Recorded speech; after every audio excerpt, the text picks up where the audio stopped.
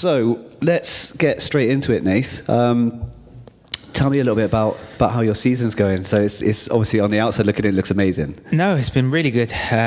We started the season on fire. Probably up until just after Christmas, we were like pretty much untouchable in the sense that I think we maybe lost 1 or 2 games. There's only a couple of draws in there as well, and it was we just went on absolute fire. And then turn of the year, we lost a few players through whether it was injury or loans coming to an end, and it just sort of upset the apple cart a little bit. It sort of went on not the greatest of runs, and into the confidence a little, and it really affected us. So we found ourselves, I don't know the sort of stat itself, but it was a lot of games where we didn't pick up 3 points at all, and we found ourselves slip away from the top of the table. But touch wood, we're back in form, 7 out of 7 last couple of games, and it's gone really, really well. We've put ourselves in a really promising position with 3 games to go, and hopefully we can get across the line in that first or second spot. Automatic promotion is the aim. That's the way to go, isn't it? I know you like Wembley now, but it's not ideal. Not ideal going playoff finals again if you can help it. No, it's not good for the heart at all, that whole setup. So it's not for me again. No. So what's been the difference between season 1 and season 2, do you think? Because last season you finished top half of the table, but not playoffs. The manager made a couple more additions, but I said it all the way through last season. If we didn't get into the playoffs, it would have been a good learning curve for the younger players. We've got a few sort of lads that have come through the academy or have come in from other clubs, but were only sort of off the back of 1 season in League One. So they needed sort of a year to acclimatise and get used to it, and it set us up really, really well for this year. Manager strengthened quite well over the summer. He probably brought in 4 players that have gone straight into the team and hit the ground running, and it's set us up nicely.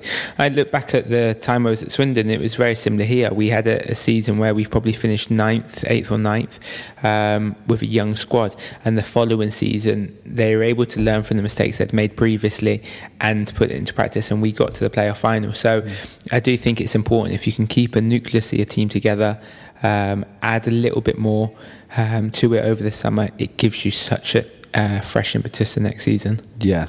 So I remember when you first moved there, it happened to be one of your games was on the TV almost straight away.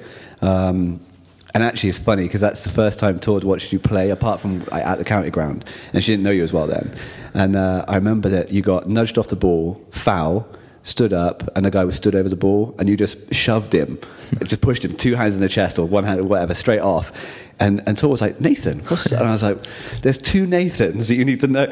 So it's very different on the pitch.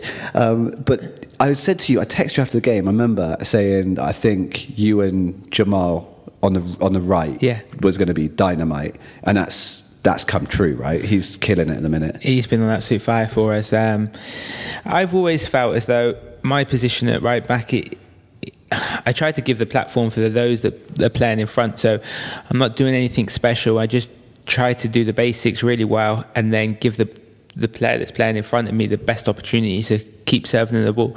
They're better at attacking than me.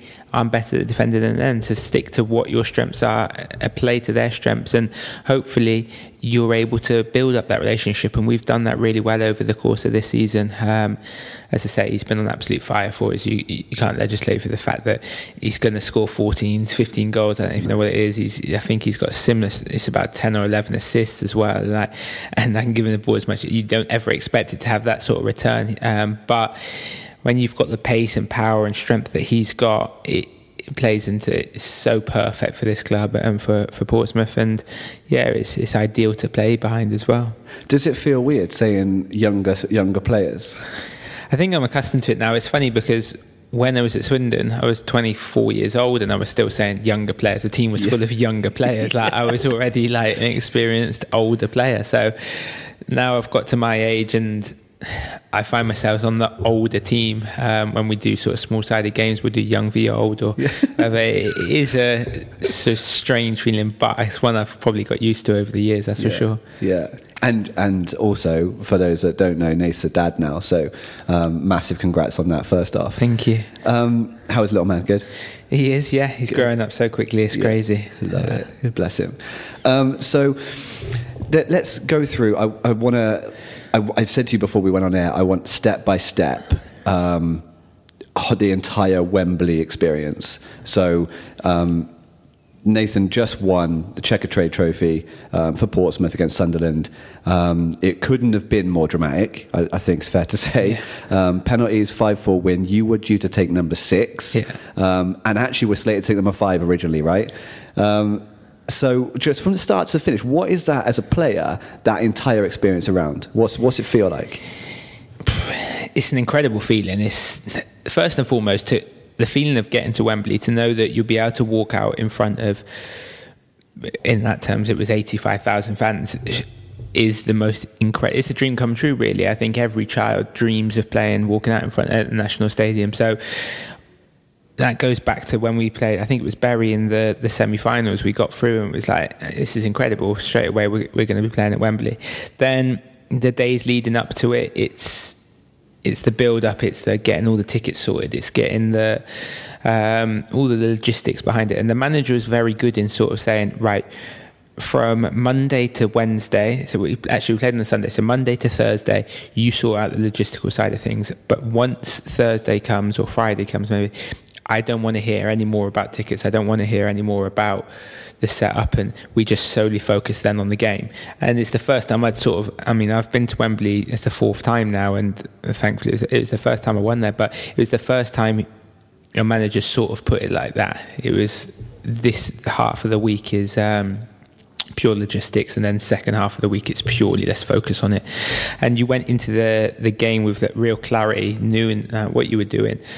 And we went up on the Saturday. Most teams tend to do like a sort of a tour of the stadium, just so that when you turn up on the Sunday on game day, you're not in awe anymore. Yeah. You're accustomed to your surroundings. You visualised whatever you needed to visualise, and you know exactly what you expect the next day.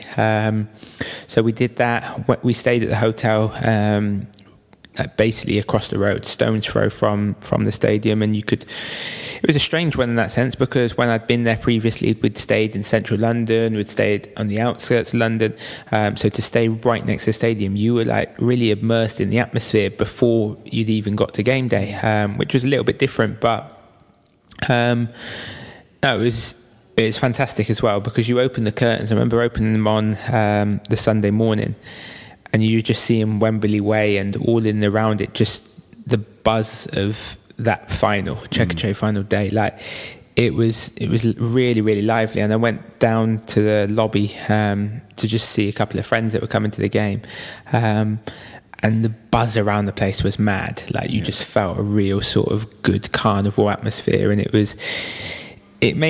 thinking back to it now, it makes the hairs in the back of my arms, neck stand up. It was a real sort of exciting, nervous atmosphere. I went back up to the room. I said to my roommate, I was like, I am quite nervous for this. I am. But then you turn up at the stadium, you start to see it fill up. You hear your name over the tannoy, and the atmosphere really starts to build, and it's so surreal. I mean, even our assistant manager, he had to bring a whistle so that when he's calling us in, just in the warm-up, because the noise can be so loud and that you're not even hearing him, and it builds up and builds up. And then the walking out, the national anthem, all the sort of pyrotechnics, the fire going off and stuff like this, is just insane. It's an incredible feeling. And as I say, something that, but when I was at Swindon, it was something I was so proud to do, walk out in front of my team. But that feeling of even just, I walk out now like 5th in the queue, even walking out 5th is the best feeling in the world. Yeah. Do you know what I mean? It's a dream come true, and something that I will never ever forget. I remember sitting in the stand thinking, like, when you walked out, you obviously, you count them out and you're spotting you. And I'm looking there going, what on earth your heart rate must be like right now? Like when you've been cheered at, and as soon as you enter the stadium, like as soon as you enter the pitch, fans go mad anyway. But like, I can't imagine like a wall of noise like that and thinking, I got to perform now. Like, it must be such an odd feeling. It is. Calm yourself. It is strange. I think the fact that I'd done it previously probably helped. It settled nerves slightly. And I really tried to sort of soak it up this time and absorb it. I think last time, deep down, subconsciously, I knew that I was coming back from an injury. And don't get me wrong, I thought the injury at the time was perfectly fine. But at the same time, I also know I was only 2 weeks down the line from a grade 2 hamstring tear. So that sort of played on my mind a little bit maybe, and I wasn't able to soak up and take in the atmosphere as much. This time I really sort of puffed my chest out and just sort of tried to soak it up. And at the end of the day, it's during that time, before the whistle's gone, starting, you can't do anything wrong. No. So, do you know what I mean? It's probably the most relaxed you can be. At least once you take the bit and you make mistakes and that, people are criticising you. But when the woman's singing the national anthem, like, right. Yeah, exactly, I'm chilled. So, no, it is a surreal feeling, but yeah, one of the best feelings in the world, that's for sure. Yeah, well, I'm sure it can be topped by 82nd minute. Talk me through that. Mad. So it was something that we'd not so much worked on, but looked at the fact that getting in around the back post, the amount of, you'll see it now that I highlighted, but the amount of chances that are created, crosses come in from the back from one side of the pitch, and they just seem to go out the back post. And I looked at it and there's opportunities to sneak in if your winger switches off. There's an opportunity to sneak in. Anyway, I'd seen the build up on the left side. It's the 82nd minute. We had nothing to lose. It is a playoff. It is a final. Sorry, and I just thought, stuff it. Let me just get in the box, and even if I don't get on the end of it, it sometimes causes a bit of a melee. That's why you see goalkeepers go up for corners. They don't ever really expect to score, but they cause a little bit of panic. The defender's not expecting that. So I just thought, let's see what happens. And the ball come in, and I managed to time my run really well. I managed to get ahead of the left back who was stationary, and whenever that's the case, you're on the run, they're stationary, you're always going to beat them in the air. I just time it really, really well. Back across the keeper and into the corner of the net. And the feeling from after, it was just something else. Like the noise, the emotion, the passion. Like, I just knew that all my family and friends were in the stands watching, and it was going to be like the most incredible feeling ever. So it is a blur. I've had to watch it back since just to take in like the actual goal itself. It's difficult to really remember at the time. But does it feel like you watching it back? No, it's strange. It is. It's like I've probably watched it about 6 or 7 times now, so it's hit home at last. But it is a very, very strange feeling, and one that I'm certainly I'm not going to delete that video on that recording. That's for sure. There's a handful of players that have ever scored at Wembley. Like, that was what was going through my head, because you nearly scored 5 minutes before that. Yeah, should have scored, if I'm honest. Like, I look back at the chance and I think to myself, like, if I was a striker, you would be furious that you haven't scored that opportunity. Do you know what I mean? And I think you get away with it a little bit as a right back or a defender. But to be part of that crew that has scored there is an incredible feeling, a little bit of history, and to do it in front of 85,000 people as well is just very surreal. That's crazy. I looked over down the line because I was sitting next to Danny, and then further along from him was Wimble, and he brought his kid with him, and we were chatting away, and you nearly scored. I was like, God, could you imagine if you scored? And then later, 5 minutes on, you scored, and it just, place went mad. I looked up, pretty sure your dad started crying, fairly certain. Yeah. And Charlie was like fist pumping like I've never seen. Like, she was going mad. Yeah. And you just kind of go, that is you. I think you're so separated from it when you watch football, because you don't know the players, but when you know a player and they do something like that, you kind of go, Jesus, this is like the ripple effect that has on family, friends, and I'm getting text messages from people like, do you know what I mean? And that's not your closest family, so it's just crazy. Like, this is it. I think as well, though, you're probably seeing it because of all the struggles that you go through as well. You look at when you see it on TV and you don't know them personally, you don't know the story behind it and everything. I look back at the last time I visited Wembley, and it was the worst feeling I've ever had on a football pitch. So to be able to say it was the best feeling I had on a football pitch 4 or 5 years later is strange. And yeah, emotions were just everywhere. And you're right, it did bring my dad to tears. It brought my mum, friends that had come to the game.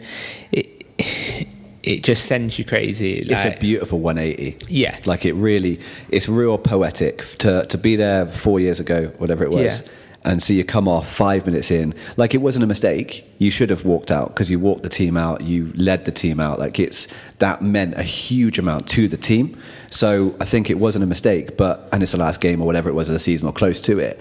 But at the same time, you sort of look at it and go, that poor kid has worked so hard and doesn't get to finish this game. So to come back and do that and lift the trophy is unbelievable. Yeah, I couldn't have wrote it better myself. Do you know what I mean? Like, I'm so thankful. And they say, don't they, that you go through those struggles to really appreciate the good times and stuff. And you certainly, as a family as well, with Lou as well, we've certainly experienced enough struggles, that's for sure. Yeah. So yeah, to try and savor those moments the best you can is the perfect scenario. On that, like, I'm going to bring up another. That you come down to Fratton Park fairly recently, sat with your dad, watched the game. You were playing Bradford. So 5-1 win, and you go up, and it just seems like an innocuous header to me and to your dad. It didn't look like anything, and then you lose 2 teeth. So you kind of go. Again, those lads have often, because of effort you put in or whatever, just seem to have sometimes a bad run. And it makes it even more sweeter when you go to someone like that and get rewarded for it. This is it.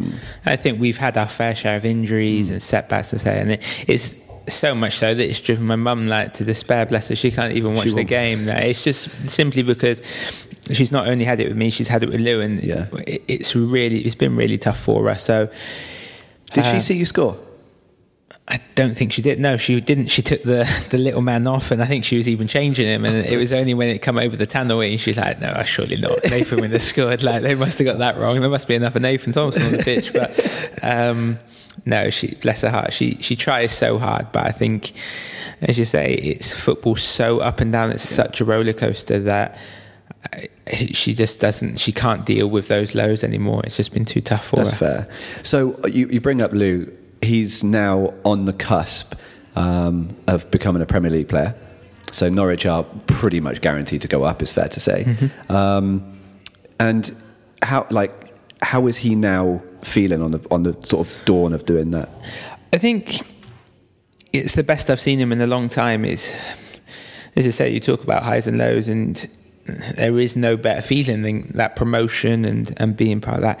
It's been tough for Lou because when you're not involved in a team, we had it in League Two when Swindon got promoted to League Two, and I was very much a bit part player in that. And you see all the celebrations, and you don't feel as part of it as you like to. And I think Lou's got that same feeling now. Of course, he's absolutely over the moon that his club are going to be Premier League. But it's also a bitter pill to swallow to see everyone around you playing their part and him not maybe being able to do as much as he would have liked to.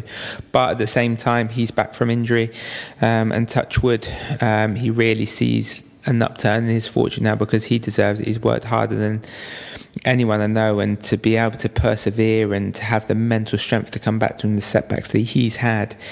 I mean, I say to him all the time, like, he's an inspiration to me because I know whenever I've had an injury, like how much it damages you psychologically, those little setbacks. For him to have back-to-back Achilles ruptures, that's unreal. It's just for him to carry on going and keep having the motivation to drive. Like, yeah, I think he's an inspiration. That's for sure. I was more worried about him mentally than physically on the second one because I was like, okay, well, you fix it again physically. However, like, to go through 9 months of rehab or whatever it was he had to go through and then go through that immediately again, that's so rough. Yeah.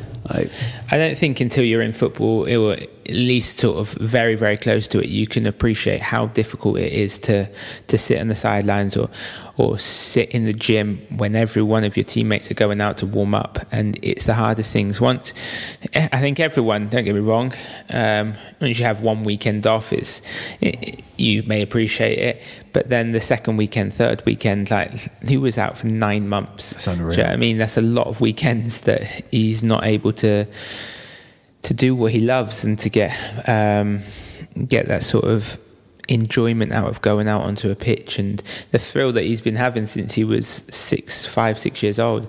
I think he'll be the first to admit it was very, very tough mentally. But as I say, he's a credit to himself because he keeps going, he keeps fighting, and even when he come back from an Achilles rupture, his second Achilles rupture, he plays for a couple of months and then does a shoulder dislocation. Like, it's just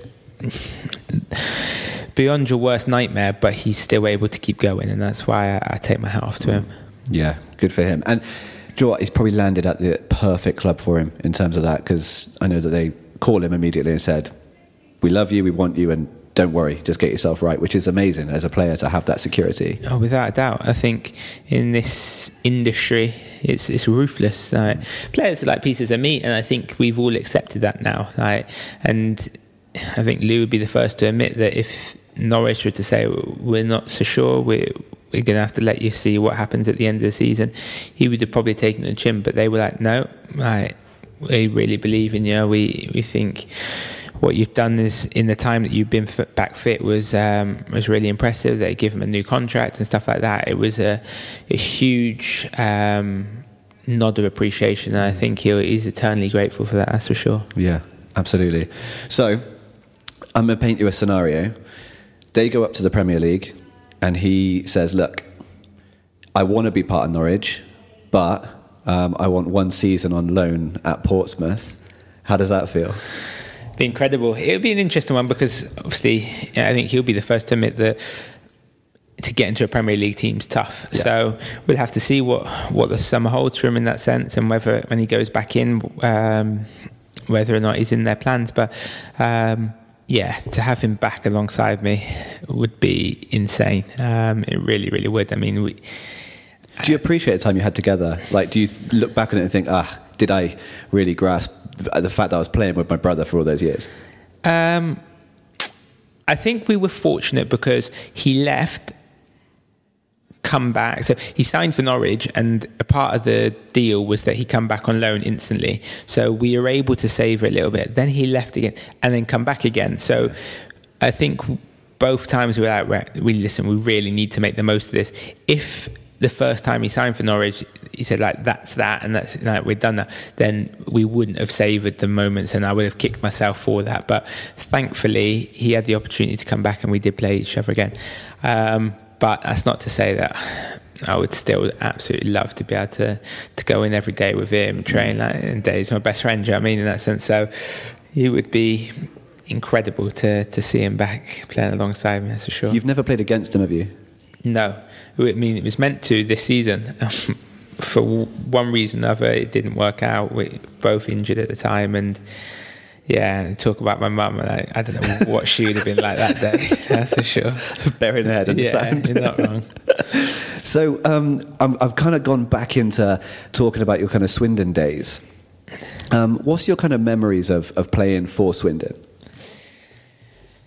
Highs and lows. Yeah, I mean, for me, I was captain of a club that I'd grown up at, and I don't think there's a greater honour, if I'm honest, than being able to captain a team, to walk a team out, whether it's at Wembley, whether that was at Wimbledon. There's no better feeling, and I was very, very proud to say I was able to do that. I had a really good relationship with the fans, with the management, with a lot of people at that club. So they're always the first result I look for on a Saturday. And I'll always have very, very high opinion of my time at that club. It was tough at the end because for one reason or another, we just didn't get it right in that final season. And it was my worst nightmare to be a captain of a club and take them down. Do you know what I mean? It was tough to take, and it's always, I don't like to say I have regrets, but it's something that didn't sit comfortably with me. The team relegated, and I see them now still in League Two, and I really hoped that they would just bounce straight back up. And I guess it's not as easy as that. There's a lot of teams that would admit that. It took Portsmouth, who were in the Premier League probably even sooner than Swindon in that sense, like a couple of seasons to get back up. So it was not easy to get. It was not easy to leave and leave them in that position. But I just felt at the time I'd spent the best part of 8-9 years there, and I think every player would be the first to admit they want to try and play as high as possible. And at the time, Portsmouth come in and they really pushing to get into the Championship, and ultimately that's where I'm desperate to play. So it was an offer that I couldn't turn down, even though it was so difficult to leave Swindon behind. Yeah. So do you feel, having seen, so let's cast it back to when you were at Wembley, that team seemed to me pretty stacked in terms of players that left.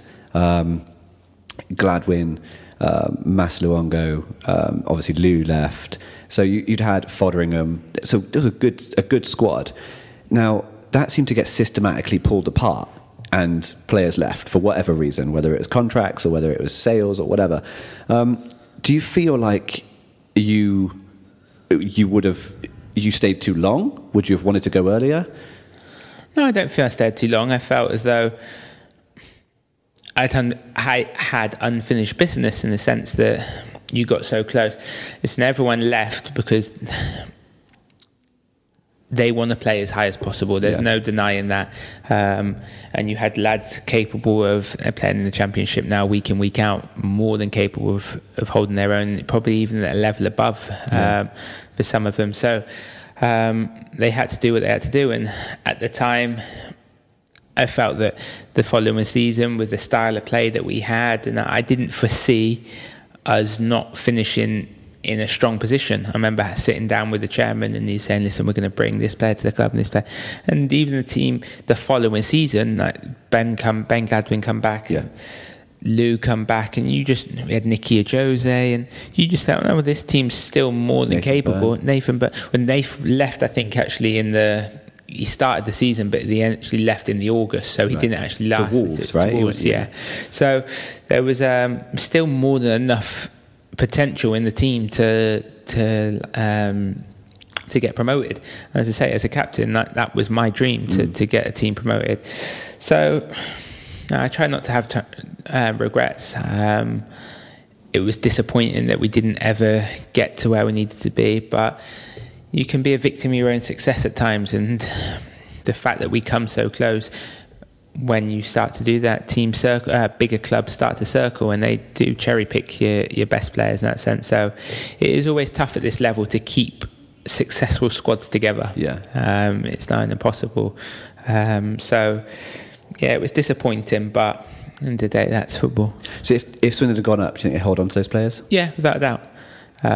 But at the end of the day, you can't hold them against their wishes. No, do you know what I mean? You look at Massimo, you look at Nathan Burton, both of them playing week in, week out in the Championship now, and to ask them to stay another year at Swindon would have been wrong. Yeah, and I think, to be fair as well, even if it's not a higher league, if it's the same league, but the stature of the club, like you look at playing at Sheffield Wednesday or playing at Wigan or look at Portsmouth. Like, if Swindon stayed up, but you'd have gone to Portsmouth, you're playing in front of 20,000 fans every week. Yeah, there is that. Maybe at times you fall in love with a club. I'd fully fallen in love with Swindon. I loved everything about the people that were there, the players that were there. I had a really good relationship with the fans and stuff. So yeah, at times your heart can rule your head slightly. But when the likes of a Portsmouth, the stature of that, I mean, you only have to look at the turnout they got when we went to Wembley the other day. It's just set a new record, 85,000 fans. It's outrageous when you think of the playoff final, probably a more important game as such. I think it got 45, 50,000. And that's not to knock the Swindon fans by any stretch, but it just goes to show you the size of the club that you're dealing with in League One, and Portsmouth are probably a bigger club than a League One football club, that's for sure. Yeah. They deserve to be in the Championship just simply because of the stature of the club. Yeah. So that's a big reason behind why I signed down there, and I fully believe that hopefully we can turn what's been up until now a really successful season into an even better season. Yeah. Now, touch wood, you've been pretty much injury-free since being there, which is amazing. So that's great. What do you attribute that to? You've been training differently, eating differently. What's the story? I think as you get older, you know how to manage your body slightly better. You learn from mistakes that you made previously. I probably felt at the time when I was at Swindon, I rushed back, whether that was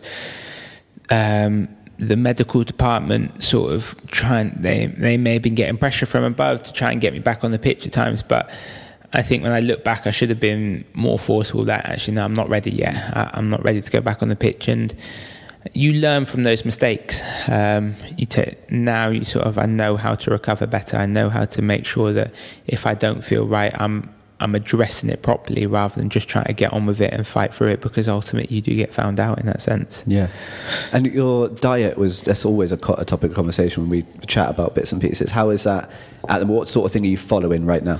I just cut out meat. It was the start of last season. It was literally the second day I'd signed for Portsmouth, and you talk about low setbacks and that sort of thing. I remember the car journey home. I still had my house in Swindon, so I was driving in, and Charlie and my wife would pick me up from training. I don't think I spoke for about an hour in the car journey because it was another really low moment. But I'd literally signed, and it was my second day in training, and re-ruptured the plantar fascia that I'd done at Swindon. And I spoke to a couple of lads that were at Portsmouth at the time and just talked to them, and they mentioned that they were vegan and they'd had an incredible. It was actually Danny Rose and Carl Bennett, which strangely are both at Swindon now. Yeah. But they said about going vegan and stuff like this, and that's a huge step to take. I was a big meat eater, love fish, and to cut both of that out of my diet was a big step. So I took a baby step in the sense of taking meat out my diet, kept the fish, and felt really good for it. So the lads jump on me at football for just saying like I'm a fake vegan and stuff like this. Like I just you created your own thing, didn't you? Yeah, see, this is it. But no, it worked for me. And at the end of the day, that's what you've got to just find ways of feeling better, and that seemed to, as I say, it seemed to work for me. Yeah. How is the camaraderie at Portsmouth on the cusp of potentially going up this year? Yeah, it's flying. I think any dressing room that's doing well, the banter's flying. The place is a great place to be. You can't wait to be back in training. You can't wait for the next game. Conversely, when it's the shoes on the other foot and you're down the bottom end of the table, it's a little bit more of a quieter place to be, shall we say, and you don't enjoy going in as much. So it's ultimately the fact that we are winning at the end of the day it gives a real feel good vibe, and the whole city's bouncing at the moment. I think it was basking in the fact that we been successful at Wembley. It gave a little bit of silverware in the cupboard, and then a cupboard or a cabinet. In the cupboard, just throw that big trophy in the cupboard, no problem at all. No, in the cabinet, and hopefully, as I say, we can get what we ultimately. The reason I signed down in Portsmouth for is to get into the Championship, which is 3 wins away realistically. Yeah. And when you look at it like that, it's really not far. It's not long. So the big one. And again, I'm unlikely to get this out by this weekend, but I will get it out by the end of the season. Sunderland's a big game.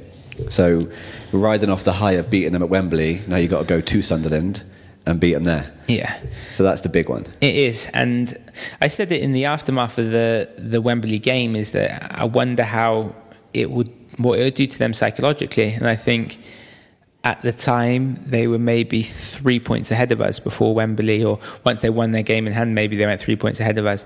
Now, we're 2 points ahead of them. And you don't know what the Wembley game did to them, or you don't know if it's just fatigue. They've played a lot of games this month. It's finally caught up with them, and they've dropped points at a time where you can't afford to drop points. But I think we now go to Stadium of Light on Saturday, firmly believing that we can do the league double over them. They will know that the Wembley game will play on their minds, and I think even when you go 1-0, if they were to go 1-0 up, they'll firmly remember that we come back and we were actually 2-1 up for a period of that game. So yeah, it'll be interesting, but in terms of importance, it is huge, absolutely massive, and one we are desperate to win. Yeah. What sort of I asked you this after Wembley, what sort of mind games are going on the pitch? Like, you tend to be a bit of a protagonist at times. So you had, who's the guy? He bumped you over and then shouted at the ref and shouted at you, and I forget the name. McGeady. So by the way, he shouting to the ref, he's got you on toast, is now a key phrase in the Gatherham household. Tor loves that one. So do you obviously don't set out to do that, but competitive nature takes over, and are you constantly in like mental warfare with people? Like, how does... I think so. I think you have to... it's so ingrained in you that to win, you win at all costs, and I'm not saying it's cheating. You just find ways of, they call it dark arts, I guess, of just getting a little psychological edge, and that's why the crowd try to antagonize players on the pitch by giving them the abuse. I can't so much give players abuse, but you do little things that just annoy them and hopefully throw them off their game slightly. And that little foul that he lost his head over, it's something that I've done for a period of time. It's not cheating. I don't see it as cheating, as others may disagree, and but it's buying a foul that is maybe soft, and it's maybe a little bit cheaper than other players would want to give away a foul for. But you just have to do what you have to do to get the result. Do you know what I mean? And I think that's across any sport. And if you're going to succeed in any walk of life, you've got to be willing to find the edge. Exactly. So can I ask you about the Oxford incident? Again, this is exactly the same thing. I sort of said to the lad before he was taking the penalty, "You're going to miss this. Like, I know you're going to," and just constantly planting that seed of doubt in his mind. And then once he did miss it, because I've done that to other players, and then they've tucked it in the bottom corner, and then they turn around and they give me all sorts of scene that he's like, and you just have to sort of hang your head in shame. But at this point, I mean. He missed it, and I was a little bit sort of overzealous in my celebration, but it was just passion. I think maybe the background of the Swindon and the whole, so like it maybe overcome me a little bit. But then his reaction, which I just thought was a little bit over the top. At the end of the day, you get flipping people shouting left, right, and centre at you from the crowd. So the fact that he swung his hand like that, slapped me across the face, I thought was childish from him in that sense, and he got sent off. I know the Swindon fans, a lot of them commented, and they were a lot of them love it. Yeah, a lot of the Oxford fans give me some serious abuse for it, but that's part and parcel of football. Of course it is. And also, if at least someone doesn't hate you in a sport, you're probably not doing it right to any real level, right? It's funny because I only had this conversation with some friends out down this weekend, and you say, like, if you're not being spoken about, you've been forgotten. Yeah. And you don't want to be forgotten. So I'm always one. I'm more than old enough now and experienced enough to shoulder any abuse, any people talking badly. It's just a fickle industry. It's, 1 minute you can be the worst person in the world, worst player in the world, and the next week you score a goal at Wembley and everyone's singing and dancing and loving you. So that's football, and that's, as I say, I'm experienced enough to accept that now. How do you navigate like social media and stuff like that? Do you dip into that or leave it? Tend to leave it, just because you can read 100 comments that are positive and then read one and it's negative, and the negative ones that stays in your mind. I've learned that since I was a young lad, and it's not nice. No one wants to read negative press about themselves. It's human nature. So I just tend to stay clear. I'll post it now and again if I feel real need to. But yeah, on the whole, don't get me wrong, I will like go on and flick through and have a look at things that interest me in terms of we were having that conversation about the mobility trainers and stuff like that. But on the whole, I certainly not reading any light of my own press or any of the comments and stuff like that. It's got to be. I always think it's a real weird one. Like, especially football seems to be. I can't think of another sport that is that hot and cold in terms of people's love and hatred and whatever. I really can't. Like, but if you look at, I remember when you first signed to Portsmouth, and they released something, and the comments on there, and some of it is like, oh, well, he better be better than such and such, or he's got big shoes to fill, or whatever it might be. And you kind of go, well, and then 2 weeks into the season, they're all over you. They love you. Like, it's a strange world. It is. And that's why I say you have to sort of steer clear of it. It was, I think after the Charlton game, we'd lost, and I say I don't go on it, but there'll be occasions where I'll get a notification, and I've turned it off actually since, but I got a notification come through. Actually, no, I tell a lie. It was the Wembley game. It was really funny because I thought I turned it off, and for some reason I had a notification come through, and it was the photo of me walking out on the pitch at Wembley before the game. So as I say, like, we were having our stadium tour, and someone tagged me in it saying, I hope this is the closest Nathan's going to get to the pitch tomorrow, because I've played with better pub players. Some pub team. You know what I mean? Like, the next day, so he's obviously a passionate fan, he's got his own opinion, that sort of thing, but I just wondered whether or not the next day when I did score the header, like whether or not he was singing dancing, do you know what I mean? And it's just, that's exactly what I'm talking about. There's just no point in getting sort of caught up in it and reading too much into it, because it just changes like the wind. Yeah. Do you know what I mean? So you should have taken a picture of you after scoring and tagged him in it. saying exactly that. Yeah, I'd like to see your pub team. I should have, but you can't do that. No, exactly. You can't do that. I got a couple of questions, quick fire questions. So for you, a whole career, absolute highlight? 2, walking out at Wembley as captain, scoring at Wembley. Cool. Best player you've played against? Against Gareth Bale. Yeah, that's fair. That's fair. And that was directly against, wasn't it? That was I mean, right back, left wing. I've spoken about it since. It was the last game he ever played in the country. So some may say like he didn't want to play in England again. He'd had enough. Some of it may say that game has moved to Real Madrid. Yeah. So, whichever way you want to look at it. Exactly, this is it. I like that. Okay, so biggest clown on Portsmouth team?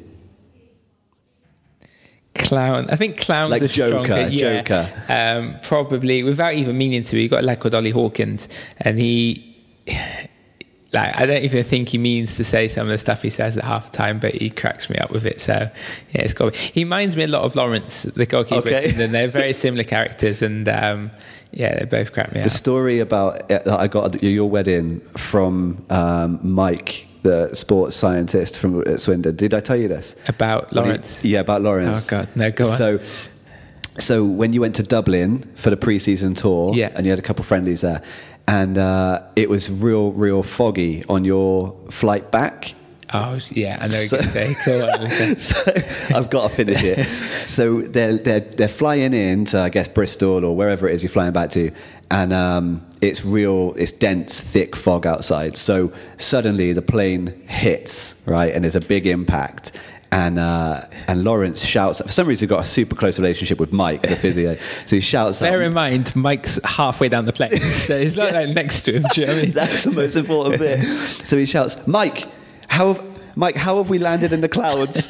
And that literally was like the defining moment for me of, okay, this guy, I've got to hang around this guy more this evening, because he was hilarious. He is so brilliant. Absolutely stunning. And the other one that I got from him was when he went to Barcelona, and he went on holiday in the summer, and he went, you walk in, you've been to Barcelona? Yeah. You walk around and you go through like an alleyway, and it opens up into like a square courtyard, and you've got like street performers. So street performers like break dancing or juggling or whatever.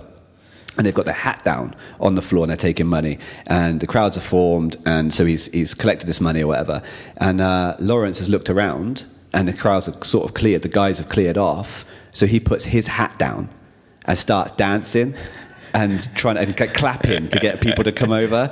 And I don't know if he made anything from it, but this is sort of... He is a character. He is brilliant. You need that, though, on a team, I guess. Absolutely. So a long season, you probably need that. Yeah, so so when you were at Swindon then, who would have played the Ollie Hawkins Joker role, clown role on the Swindon team? Who's the funniest team? Him, Lawrence. Was it? He just... As I say, he was absolutely brilliant. And do you know what? Another one that, again, didn't mean to be, but just his stories used to make me crack up was Niall Ranger. Really? Yeah, just because he was he'll be the first to admit he made some serious mistakes, and that's probably why he's not in football anymore in that sense. But I remember there was one time we didn't see him for about 2 weeks. We couldn't, manager would call him and no answer, just didn't know where Ranger had went.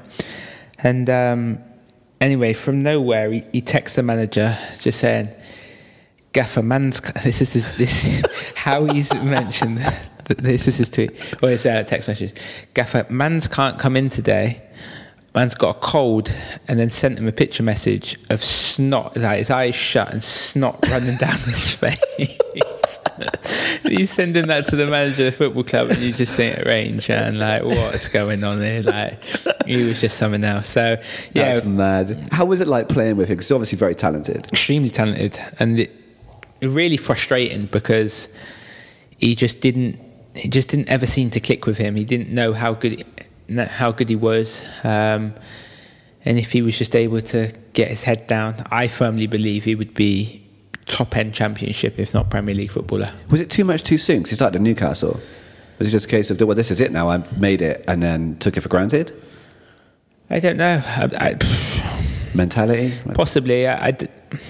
It's so difficult to pinpoint because I had numerous conversations with him, and there would be players with a lot more experience that have played at a lot higher level that have had conversations with him. And I'm led to believe that Alan Shearer absolutely loved him. Do you know what I mean? What more praise do you need than as a striker than him loving you? Do you know what I mean? So it's really disappointing, and I think it's not until he's much older he'll look back on it and think, I was an idiot, I really messed up something good. And realistically, he could have been set for life. Yeah. You know what I mean? So it is disappointing. It's a shame. There must be stories like that all over football as well. Of course. And there'll be equally stories of players that you kind of go, they didn't have seemingly the talent or God-given gifts that that these top players had, but they made a 15-year career. There's got to be loads of those as well. Good locker room guys. And that's why it always makes you laugh. You see players that have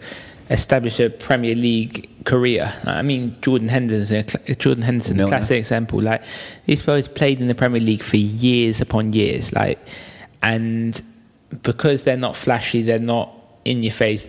What they do on the pitch is maybe not getting on the highlight reel every week. They don't get the credit they deserve. It's not until you can play. I was a Tottenham fan growing up, and I remember not so much criticising, but not really understanding what Scott Parker did. I was just like, what's he on the pitch for? We played against Tottenham in pre-season, and we couldn't get near him. The guy was just untouchable, and you think that's exactly why he's able to play at that level for so long. He may not be flashy, but they're just another league. Yeah. So you as a Tottenham fan, so who's your absolute hero growing up? It's a difficult one. I don't think I loved watching Luka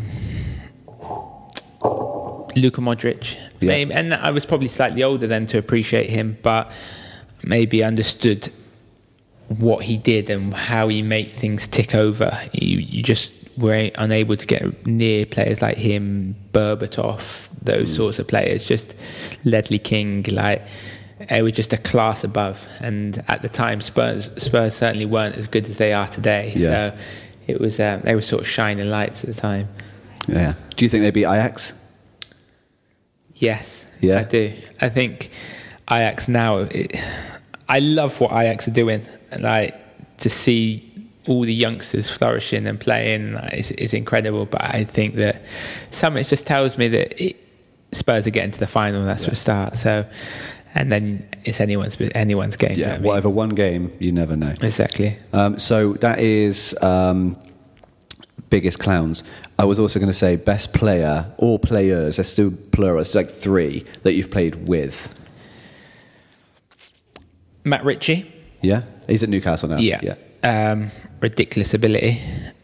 Charlie Austin, another one that's most natural goal scorer that I've come across. I've played alongside. Now, he might have been in your guys' painting and decorating. He might have been in the pub team.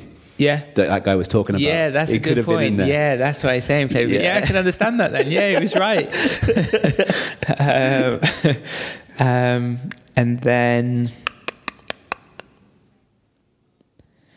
I have to say a player that's I'm at Portsmouth with now, a guy called Matt Clark. He's 22 years old. I firmly believe he'll play for England. Yeah, like he's centre half. He's so comfortable with the ball at his feet. It's one of them that, as a defender, you sort of take up positions on the pitch depending on like you're reading the situation. When he's got his ball at his feet, I'm taking up a position high up the pitch because I know like there's no way that he's giving it away. Even if he gets into trouble, he'll get himself out of trouble. He's 22 years old. Do you know what I mean? So like Portsmouth fans will hate me for saying it, but I firmly believe he'll establish himself. You think of Harry Maguire and what he's gone on to achieve. I believe Clarkie's a better player than Harry Maguire, and he'll play for England for sure. That's huge praise. Yeah. He's the one that you bit in the face, yeah? Yeah, I'd prefer to say that he headed me in the mouth, but yeah, that's the one. It made me laugh. We turned up at a hospital and you've got a beaker full of blood and he's got like a McDonald's sign in his head from your 2 teeth. So yeah, it's brilliant. And I couldn't believe when they brought the fans in to meet you at that day as well. Yeah, no, listen, you got opportunity. This is it. Opportunity knocks. Nath, that's we've done nearly an hour here, and I've monopolised your time for long enough. So thank you for coming to see me and for taking the time to do it.